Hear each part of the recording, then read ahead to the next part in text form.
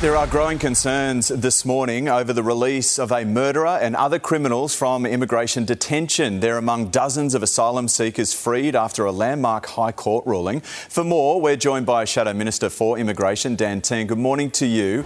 This just doesn't add up. What's going on here? Well, the government's been caught flat-footed, asleep at the wheel. They knew this High Court decision was coming.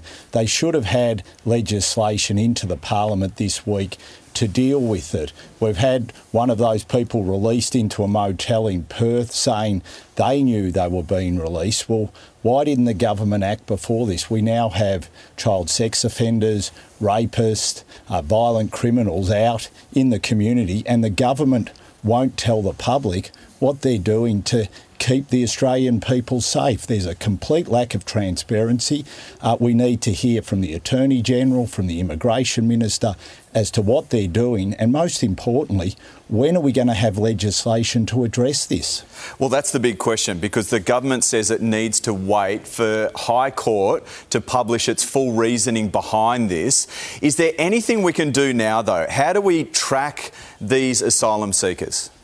Well, there are measures that could be put in place to track them. I can't see why we couldn't have interim legislation put in place. The government hasn't even come to the opposition saying, look, will you work with us to take steps to address this issue?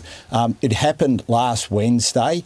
They're completely flat-footed. They knew that this decision was coming. And the worst thing is now you've potentially got serious hardened criminals out on parole overseas who'll be looking to come to Australia to exploit this loophole. So the government needs to act. They should be sitting down and working out what is the interim solution we need, what are the control measures we need in place now, and how we can put through emergency legislation to address this issue. But we're getting nothing. The community is not being kept informed as to what's happened. We aren't even getting the details as to who's been released. It's the media who are telling us who these people are, how hardened their crimes are, and we're not getting anything from the government. We don't even know there could be national security threats amongst them. They haven't categorically ruled that out. It's just complete crickets when it comes to this issue from the government, and they need to do better.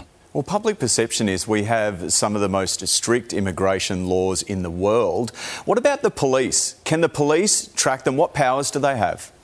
Well, the police do have powers to track, but once again, we have to make sure that they're being informed as what's going on. We had this sad situation that was reported to this today where this woman who was raped was rung by the Queensland Police to tell her that the rapist is now out, and it didn't seem clear as to what would be done to track that rapist. So the federal government needs to be making sure that it's liaising properly with the Queensland Police to address issues like that, because there you have a woman who was, cruelly and sadly raped, and now the rapist is out and she's not aware as to what's going to be done to make sure that he's been kept in conditions which mean he won't offend again. It's just appalling what is happening here, and the government is completely asleep at the wheel. It's extremely concerning. Shadow Minister for Immigration, Dan Tehan, thank you for your time. We're going to continue